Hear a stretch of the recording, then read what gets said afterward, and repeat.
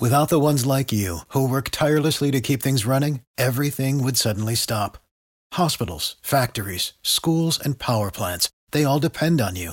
No matter the weather, emergency, or time of day, you're the ones who get it done. At Grainger, we're here for you with professional-grade industrial supplies. Count on real-time product availability and fast delivery. Call, click Grainger.com, or just stop by.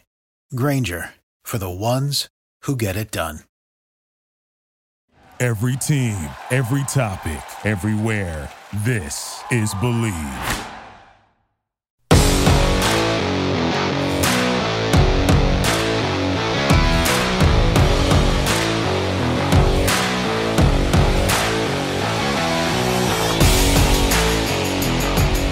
What the Pell is up, Pelicans fans? My name is Elliot Clough, and this is Believe in the New Orleans Pelicans. It's actually episode 21. You stupid. Very excited about that. We're back at it once again after a bit of a break in the action. I usually get you podcasts on Tuesdays, but here we are on a Wednesday getting it to you early in the morning, and I'm very excited to be back at it. We got a couple awesome pods coming this week, including this one and another one hopefully coming at you tomorrow. We might have some difficulty with scheduling, but very excited about that. I'll be letting you know who that will be, who the guest will be at the bottom of this podcast. So stick around. We got some awesome stuff coming at you today. If you've been paying attention on Twitter, I put up that poll. I gave a bunch of reminders. I made the poll 48 hours, which is not something I usually do, but I was wondering what you, the fan, thought would be the best docuseries or just a single documentary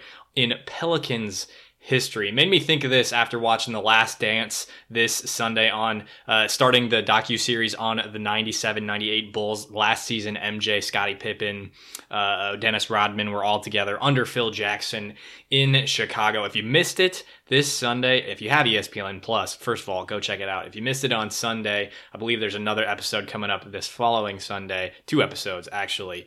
A fantastic, fantastic documentary. It's not a 30 for 30 because it's been going on for so long, but it'll be, I guess, technically 10 episodes, but damn, if you are a basketball fan, you need to check it out. Those of us in my generation didn't get to see prime Jordan other than in highlight videos, other than in maybe replays on ESPN Classic or anything like that. But this time we really get to see in depth what it was like in Chicago during that 97-98 season, during the dynasty that was the 90s Chicago Bulls. So if you can check it out one way or another, I highly, highly recommend it. This is not a Bulls podcast. This is a hashtag Pelicans podcast, and I am all about that. You can argue whether or not MJ is the greatest of all time versus LeBron, but this is some quality product that ESPN has put out and has come up earlier because of the quarantine that we're in, and we're very, very lucky to have it. So I highly, highly, highly recommend that you go watch it.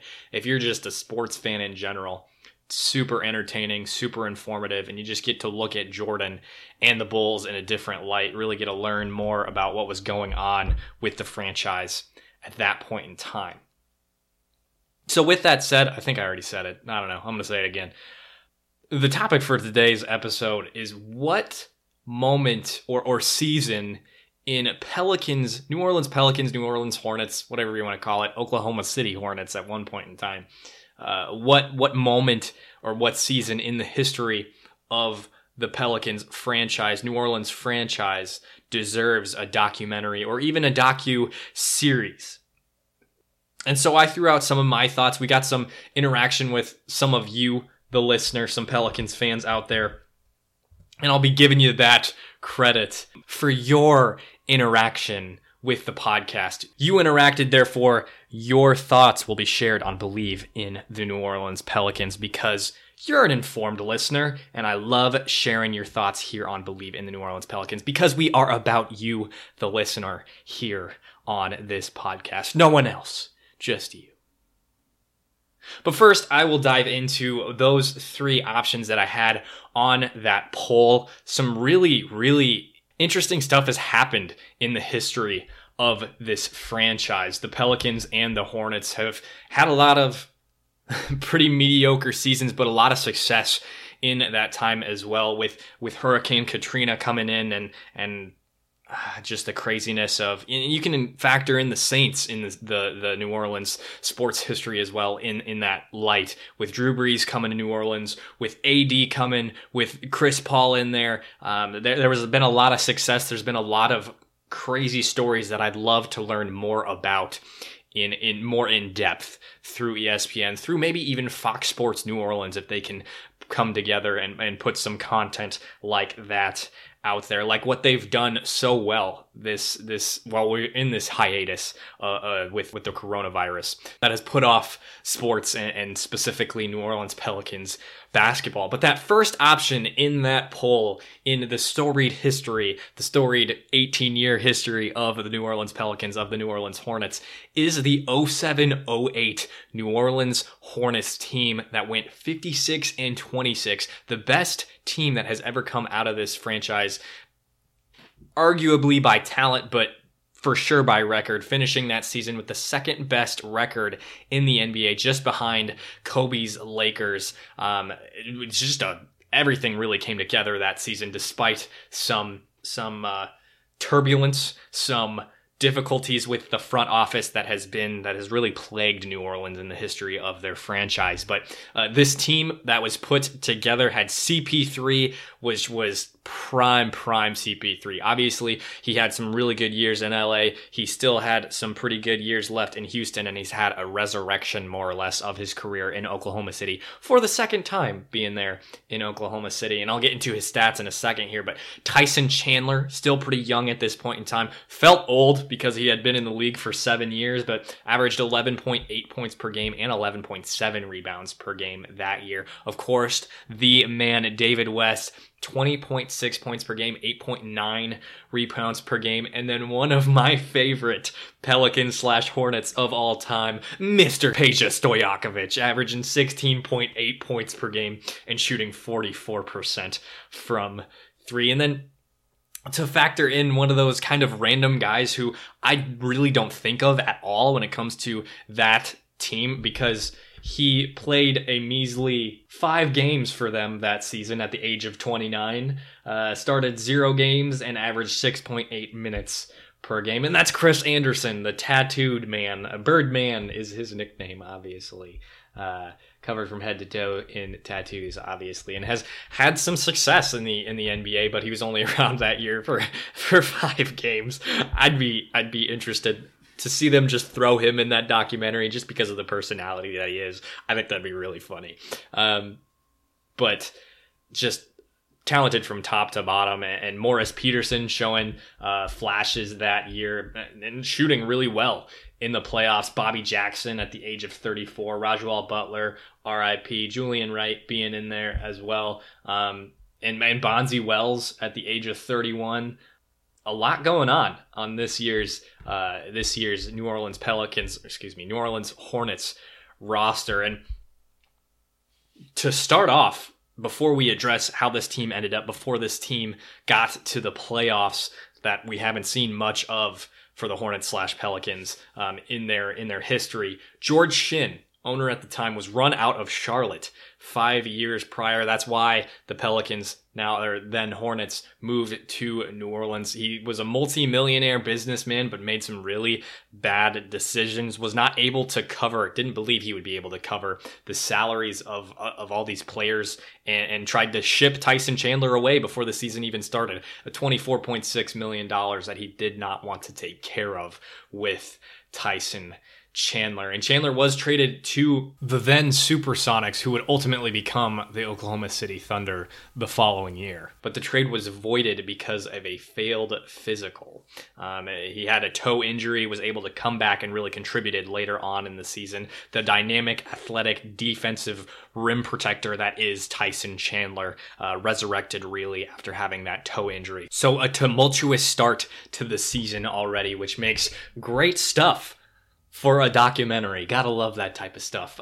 To add to that, CP3 was runner-up to Kobe in the MVP voting. 21.1 points per game, 4 rebounds, 11.6 assists, 2.7 steals, and 1.2 threes per game for Mr. Chris Paul. The future looked bright in New Orleans. CP3 at the age of 22, Tyson Chandler at 25, and David West at just 27 years old. It's difficult to imagine David West at 27. The last I remember seeing David West in the NBA was, I believe, the 2015 or 2016 NBA Finals with the Warriors, where he would have been like 34 or 35. So it's difficult for me to imagine a younger David West at that point in time, but averaged 20.6 points per game. David West was balling his brains out. So some really just things fell together.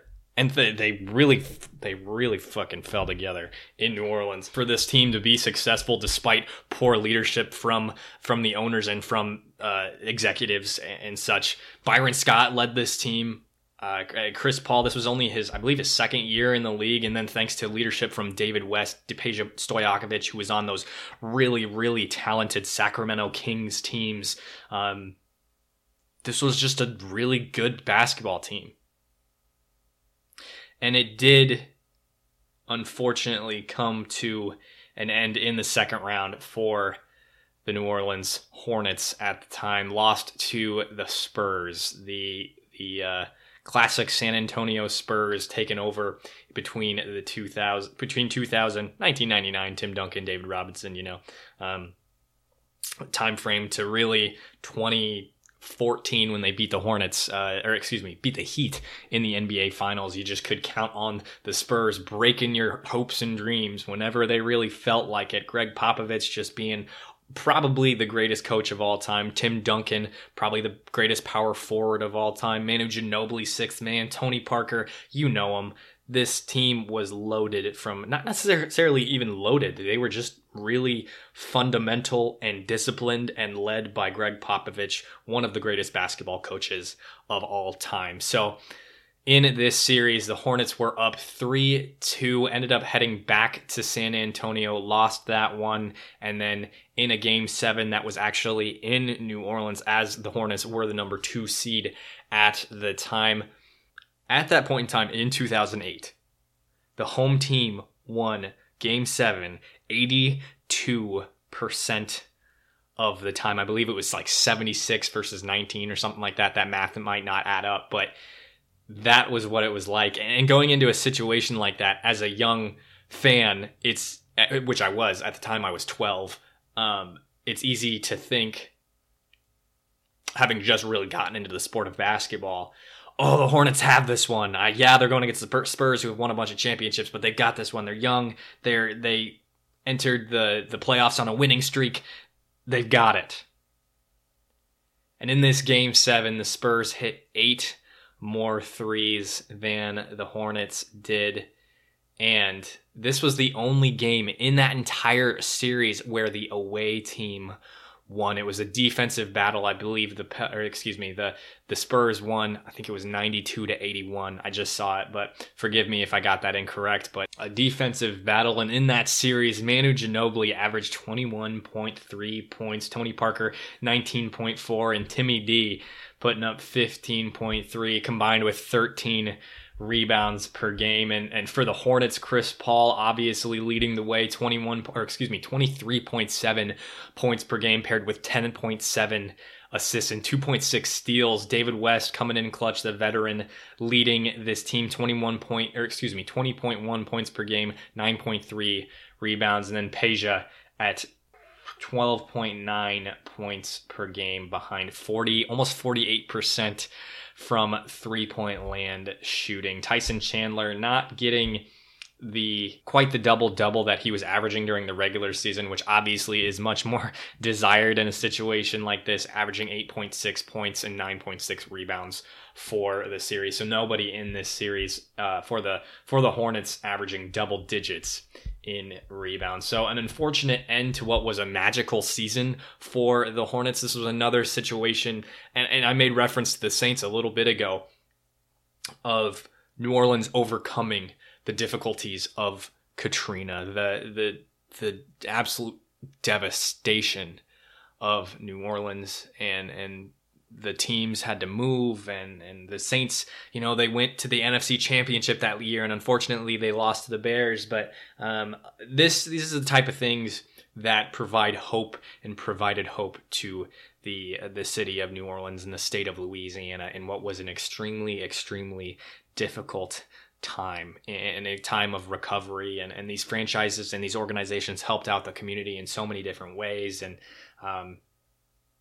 whether or not they won the title, they did a lot of good for New Orleans. And pair that with George Shinn really trying to tear the whole thing down so he doesn't have to pay anyone. CP3 being in his second year, an MVP candidate, Peja Stojakovic, God, I love that guy. David West, and Chris Anderson, of course, for those 5 games. This would be an excellent documentary. I personally believe, as someone who was really getting into the sport at the time, this was one of my favorite seasons that the Hornets Pelicans have had. Just so much fun to watch, and I would love to see a documentary on this team. Another option that I threw on the poll that was my personal idea was that semi-round, second round of the playoffs. That'll work. Second round of the playoffs for the Pelicans in the 2017-2018 season. That season, the Pels went 48-34, and that was the first, what would have been the full season that DeMarcus Cousins and AD had played together. This team started off 27-21. Both made the All-Star team. DeMarcus Cousins was averaging 25.2 points per game, 12.9 rebounds, 5.4 assists, 1.6 blocks, and 1.6 steals. And meanwhile, AD was putting up his career best season statistically, averaging 28.1 points per game, 11.1 rebounds, 2.6 blocks, and 1.5 steals per contest. This team started off 27-21 and looked to be a legitimate threat. And while that's not an incredible record by any means, it's a hell of a lot better than what they were the year prior, even acquiring DeMarcus Cousins that year before and not making the playoffs. And then Cousins tore his Achilles, and that was the last we saw of him in a Pelicans uniform. This was the season before he decided to sign with the Golden State Warriors. This was among the time that DeMarcus Cousins was viewed as toxic for a locker room, not a guy you want around. They shipped him out of Sacramento. Vlade Divac probably made one of the worst trades of all time. And he got Buddy Hield. I mean, Hield's a really good shooter and he scores plenty, but did it make Sacramento better? No. And it was a ballsy move by the front office in New Orleans. You had to love it at the time because it was a screw it, we're going to try to do all we can to get AD to stay, to be successful now because we have this superstar. We have Jrue Holiday. We have Rajon Rondo on the roster who's we'll get into that in a second, but I love the move. You can start there with the documentary and move forward where they acquired him and the choosing AD in the 2012 NBA draft, and then his ascension to superstardom in New Orleans, and then move forward from there. But this season had a lot of promise, and it looked to have all fallen apart once DeMarcus got hurt. Yes, there was talent around him, Nikola Mirotic, Jrue, Etuan Moore and such, but DeMarcus and AD were the focal point of the franchise, and for good reason. Prior to this injury, DeMarcus was arguably probably a top 15 player in the league, and I would even give him more credit. I would not be surprised if people argued top 10. I won't go top 5, but an extremely talented guy, and that front court was absolutely something to be reckoned with. When you put Anthony Davis and prime DeMarcus Cousins pre-injury on the court at the same time, it's going to be scary. That's pretty well documented. And like I said, Rajon Rondo was around. He had some playoff heroics with the Bulls. I believe it was the year prior. And I'd be interested to see his personality paired with Jrue, who's a pretty chill guy. AD, we don't really, I can't really get a read on that guy. I don't know He's an interesting fellow. But pair Rajon with DeMarcus Cousins on the same team, that would be interesting. That would be something I'd want to see. That would be something I'd want to hear about. Abso-freaking-lutely. Anywho, while the season looked bleak after DeMarcus Cousins went down with that injury, that was a little bit about halfway through. I believe AD wore his jersey in the All-Star game, which was a really feel-good moment. I think a lot of us enjoyed that. A lot of us enjoyed seeing that. But this team rode it out. They won as much as they could in what was a difficult Western Conference. I think that the conferences have balanced out now in terms of power. But that's a topic for another time. At that point in time, the Western Conference was extremely, extremely, extremely better than the Eastern Conference. And that kind of extended for, I don't know, probably like a 10-year period there. But in the playoffs, the Pels ran into the Blazers in the first round. The 3-seeded Blazers and the 6th-seeded Pelicans would face off in the first round of the NBA playoffs in the 2017-2018 season. And fun fact, I went back and checked everything out. All 22 analysts, experts, whatever you want to call them, from ESPN, and it was either an article or a broadcast of some sort that ESPN put together. All 22 experts they had the Blazers winning that series. All 22 of them. Not a single one thought the Pelicans would win and advance to the second round to face off against the Golden State Warriors in the 2017-2018 season. And fair enough, when you got a guy like Damian Lillard on your squad, it's hard to pick against him. And in that season, the Blazers finished third in the NBA Western Conference. Obviously, I think I already said that, but with a 49-33 record, so just one game better than the Pels. You'd think that it'd be a little different considering the circumstances of being just one game apart.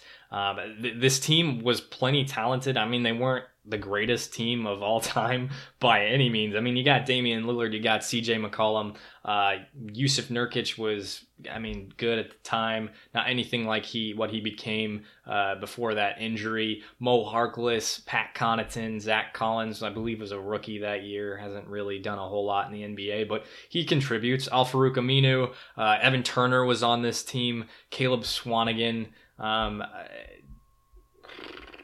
Shabazz Napier got some quality minutes that season. And in this season, D. Lilly was averaging 26.9 points per game and 6 assists, while CJ McCollum was putting up 21.4 points per game that season as well. And then Yusuf Nurkic at 14.3.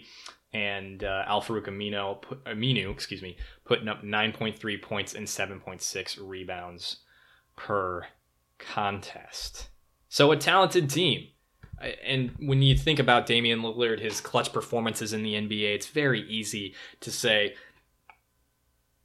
this team is better than the Pelicans, especially without DeMarcus Cousins. But then you think about defense, and it's like, well, I don't know. D. Lilly and CJ McCollum aren't necessarily known for their defense. Yusuf Nurkic has become a rim protector and such, but really thinking about it, at the time when you think about AD and Drew being one of the best perimeter defenders for the last 5, 6, 7, 8, however many years, Drew has been one of the top perimeter defenders in the NBA. And then, Rajon Rondo being playoff Rajon Rondo. The Pels showed up when apparently everyone thought they wouldn't. Drew and AD went off in this series, combined for 88 points in the last game of that sweep. Not only did the Pels beat them, they freaking swept them. Pels walked into Portland, defended their home floor, and just wiped the floor with the Portland Trailblazers. So, and this was a situation where that would make you think, hey, maybe AD will be around long term. At least in retrospect, maybe not. Maybe we weren't even thinking about that necessarily. But right now, it's easy to think that way, that he won't request a trade, but he did literally the next year. Was not as successful as the Pels would have liked him to be in, or the franchise to be in his tenure while there. Ultimately, the team went on to face the Warriors in the second round, did steal one game against the Warriors where I think AD went off like crazy in that one. Yeah, he did score 33 points and tallied 18 rebounds in that one, and the Pelicans had a 54-36 edge in points in the paint versus the Warriors in that one game that they did win. And the Pels played better from a defensive standpoint, also limited the Warriors to 38% shooting overall and 29% from beyond the arc. It was a pretty impressive 119-100 victory, and it was a 2-1 lead for the Warriors at that point. Ultimately, they did win the next two games. And then following that season, the Pelicans decided to move on from DeMarcus Cousins with the Achilles injury, and he did head west to the Bay.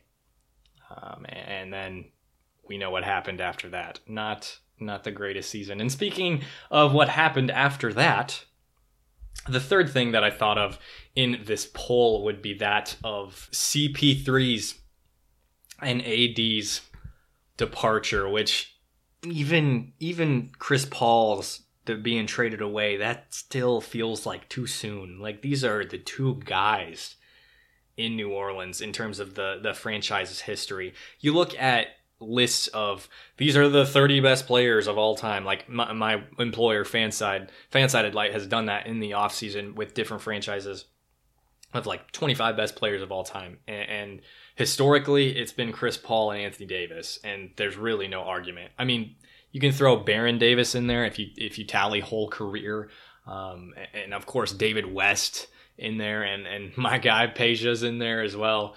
But it's just been a short time that New Orleans has had an NBA team. Therefore, it's really CP3 and AD up there, and we'll see where Zion goes. We'll see where Lonzo goes. We'll see where Brandon Ingram goes. And I want to throw Etuan Moore in there in that top 30. Darius Miller, I think, deserves a spot in there as well. But these are the two guys for New Orleans Pelicans basketball history.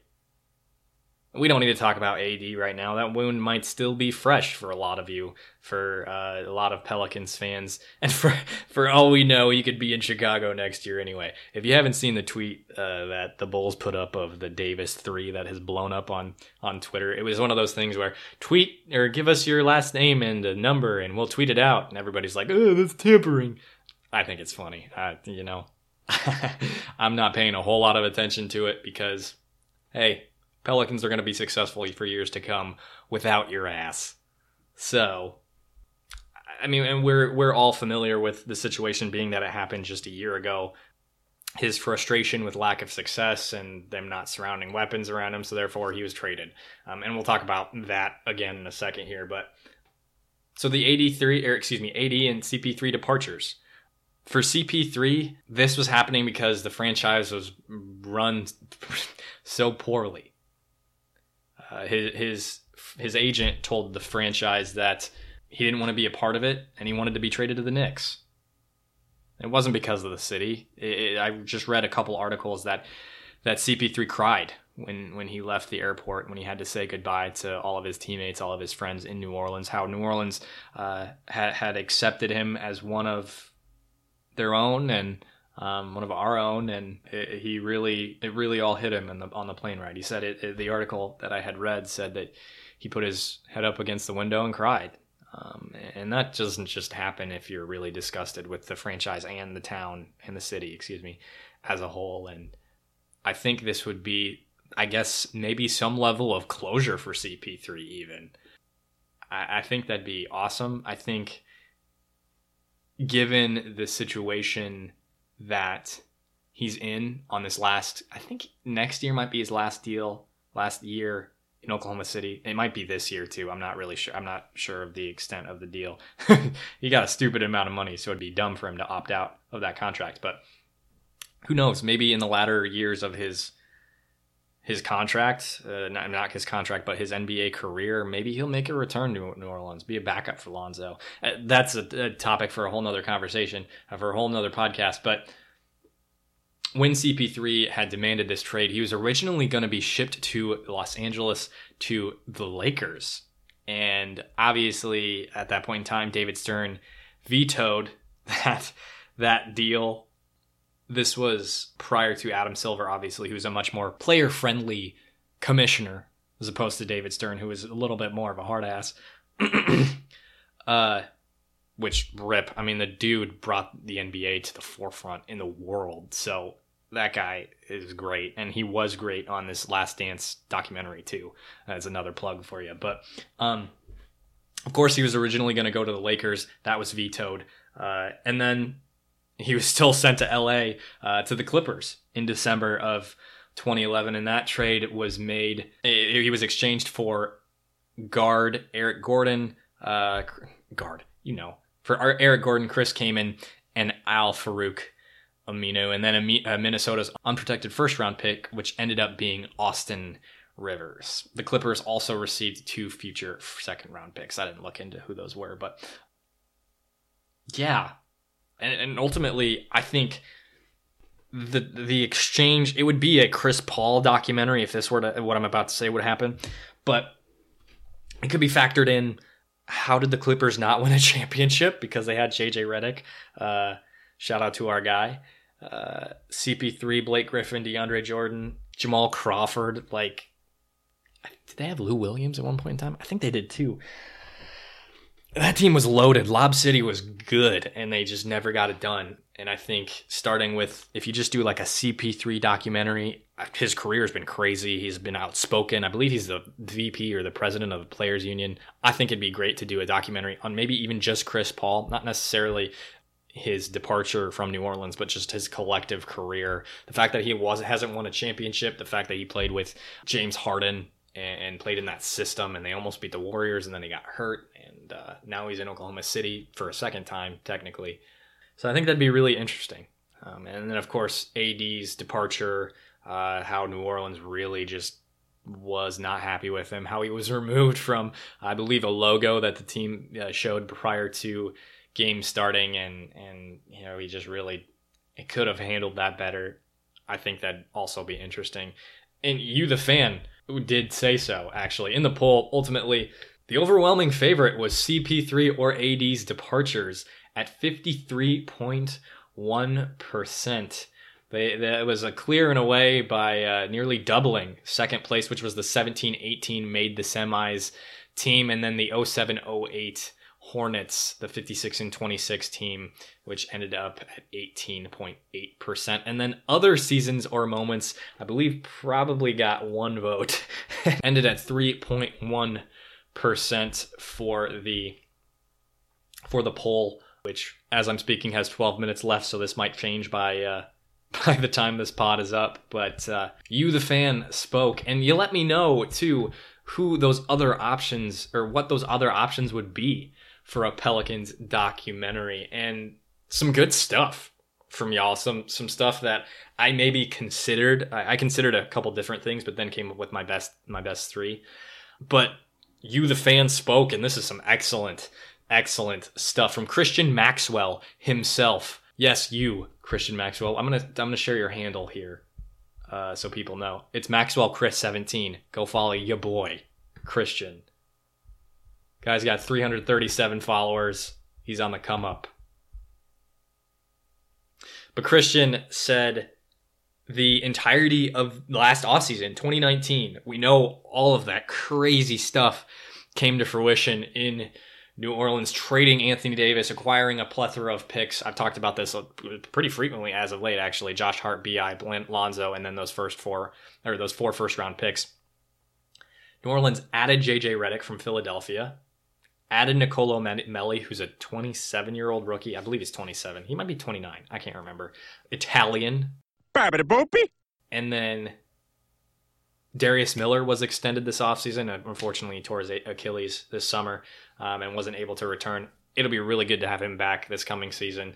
Add some depth, add some ability to open up the floor for Zion to do work. He's a good shooter. Excited to see him back in the lineup. And then, of course, in the draft, Zion was taken first overall when the Pelicans had a 6% chance of winning that first overall pick. And we've seen ESPN's commercial of the Pelicans freaking out. They're like, we got the first overall pick, and rightfully so. New Orleans has just welcomed Zion with open arms, and it's been so good. Oh, God. Zion appreciation moment. Like, yeah, if you've ever been in a choir or anything like that, there's some songs from like the frickin' 1500s that people sing, God save the king, long live the king. And yes, the king in basketball is LeBron James, but God freaking save Zion's knees. Oh, man. Praying for that every day for you, my guy Zion. I love you. We haven't met yet. We will soon, I'm sure. Jackson Hayes was acquired this offseason. Nickeil Alexander-Walker acquired this offseason. Alexander Walker, I think he was the MVP of something in the Summer League. I can't think of it off the top of my head. He's got a future in the NBA. Had some difficulties this season. It's a deep roster. He doesn't necessarily need to be an all-star or a star in general right away. And then, of course, like I said, Jackson Hayes showing a lot of potential this season. Super athletic, stupid good dunker. If he can become a rim protector, that would be awesome. Maybe thicken up a little bit. Would love to see that from Jackson Hayes. And then the Pels hired, Swin Cash, who's now a basketball Hall of Famer. She played in the WNBA.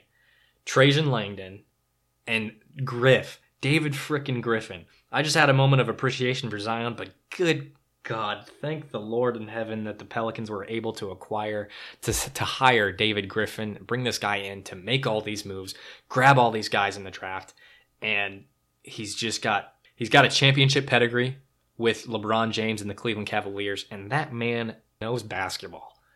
Man, he knows what he is doing, knows what he's talking about. Incredible leadership. He's good to go. Love that man. And then from Dotson, just Dotson, period. His @ is Doing It Dotson. I believe he has a Pelicans podcast, but this is the only one you need to listen to. Well, shout out to you, Dotson. Thanks for listening. Maybe we'll have you on. That'll be a conversation to be had. Hit me up on Twitter, bro. We'll see. But he had mentioned the Katrina trips from NOLA to OKC, and just that in itself would be interesting. And I mean, I talked about it a little bit early on in today's podcast, but I think it'd be good stuff. Factor that in maybe with that 07-08 season, just to say they had to go here, and then Chris Paul was the Rookie of the Year, and then we came back, and here we are winning in New Orleans, and really doing a lot of good for the city. And I think you put those two things together, and you got an awesome documentary. The team was not as successful in Oklahoma City as they were the following year, obviously, when they returned to New Orleans. But Oklahoma City really embraced the team. I read in a couple articles that it was just very clear that, I mean, us New Orleans peeps wanted the Hornets back, and they felt pulled to come back to New Orleans and had to leave a franchise and not a franchise, but a city that opened up their arms to them in a time of need.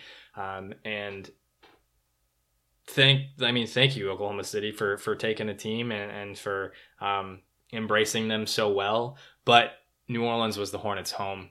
And this ultimately paved the way for Seattle, the franchise, to move to Oklahoma City and become the Thunder and make a run to the NBA title. And they didn't win it, but faced off against LeBron James and the Heat with a young trio that didn't stay together much longer after that, which needs to be a documentary in itself. Thunder Buddies. I think that went viral on Twitter for a little while, but it's been a short time that the Hornets / Pelicans have been in New Orleans. 18 years. It's a lot of good memories. I just put together and I'm going to go back and produce this, edit it up, make sure it sounds good. But right now I'm sitting at 44 minutes and I'm talking to myself here. And this is a lot of really cool, heartfelt moments that have happened with this franchise. And again, it's been 18 years. Been a lot of ups and downs, been a lot of mediocre seasons, like I said, but there's been a lot of really freaking cool moments. And Pels fans, thank you for being a part of it all. Thank you for sharing your thoughts. Thank you for tuning in. And lastly, before I let you go, I told you hashtag Pelicans Twitter to engage. And our guy Declan / Proud Somali came through. These are the OG Pelicans Twitter guys, and if you want to be a part of that crew, we'll welcome you with open arms. We're just like Oklahoma City and New Orleans when the Hornets came back in 07-08. But my guys, David J. Barclay, my guys, Footy Genius, 22910. That makes me lose it every time. Charlie, Sam, Colin, this dude whose name is slash tag hash at hater underscore of underscore VAR. And Colin,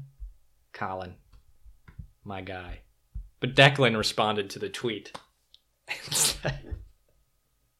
I'm not talking about the second part of my podcast because that is just some funny stuff. What he responded in accordance with Louisiana statute. If you're interested in that, go check it out on my Twitter. He responded to one of my tweets, but first one said, "Hey bro, I would like to ask you to address this question here. Thanks. Have a nice one," with a thumbs up emoji. And it's a picture of Joe Biden. It says, "If Joe really knows how to fix America, how come he never told Obama?" This is not a political podcast. That's not the goal here on Believe in the New Orleans Pelicans. But you, Declan, you asked the question. And I don't know, man. I don't know. He was clearly more put together at that point in time. And maybe going senile has helped him figure it out. That's the best I got for you. I'm actually pretty invested in politics. No, I'm not going to be endorsing anyone on this podcast, but appreciate the engagement on Twitter, Declan. You're an OG. And if you keep coming with Pelicans content, I'll do a little bit more in-depth analysis on your comments. But appreciate it either way. You're getting attention to the podcast, man, and other fellow OG Pelicans Twitter guys, and it's much appreciated. And if you keep coming back, if you keep responding to tweets, I'm gonna keep sharing your thoughts on here. And that doesn't just go for hashtag Pelicans Twitter, these guys that I had just mentioned, but everyone.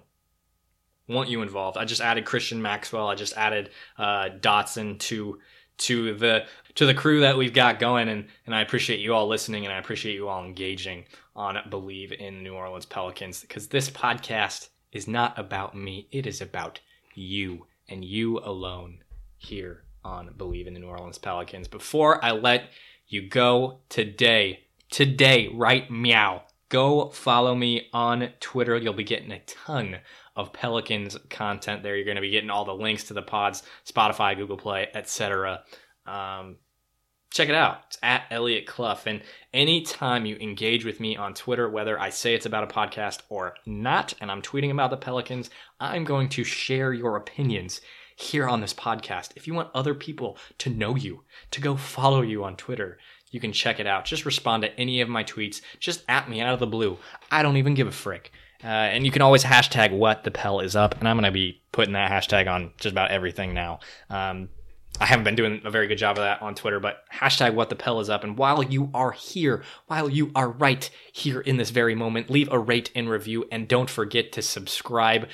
Do it to this podcast. The more you do that, the more engagement we're going to get, the more guests we're going to get, the better quality content we are going to be getting for you here on Believe in the New Orleans Pelicans. Follow Believe on Instagram, Twitter, and Facebook. And you can check them out on a plethora of their other check out a plethora of their other podcasts on Believe.com, or just head over to Apple Podcasts, Spotify, Google Play, wherever you're listening to this podcast right here. And you can check out my Pelicans coverage for Fansided's Hoops Habit website. Just click west and scroll down to New Orleans Pelicans. You're going to find my coverage there. I got another article coming at you later this week. It's going to be about this. What are some, and I'll be brainstorming some other situations, maybe some moments that would be great for a documentary for the Pelicans, but I'm going to be going even more in depth on all of these suggestions here. Top 5 moments or seasons that the Pelicans could do a documentary on. Partner with ESPN, partner with Fox Sports, NOLA, etc. Don't forget to come back tomorrow. We got Chris Connor of The Bird Rights via SB Nation. He's been on a ton of other podcasts. I'm excited to get a guy that is a Pelicans guy on the podcast rather than a Boston, Detroit, whatever. And if you missed any of the other guest stuff, that's some really good quality content too. But we got a strictly New Orleans Pelicans guy coming on, and I'm very excited to talk some Pels with him. Very, very excited for that.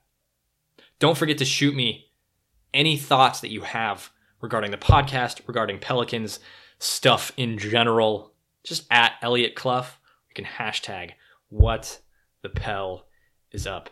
Do it! And just so you know, my name is right there. You slide, you do fingerprint, you'll see that my name is right there on that. Looks like an album cover, but it's like the picture thing for the podcast. It's spelled out right there. It's spelled a little bit uniquely, but you can find it on Twitter. It's at Elliot Clough, ELIOT CLOUGH. And with that said, I am Elliot Clough, and this is Believe in the New Orleans Pelicans.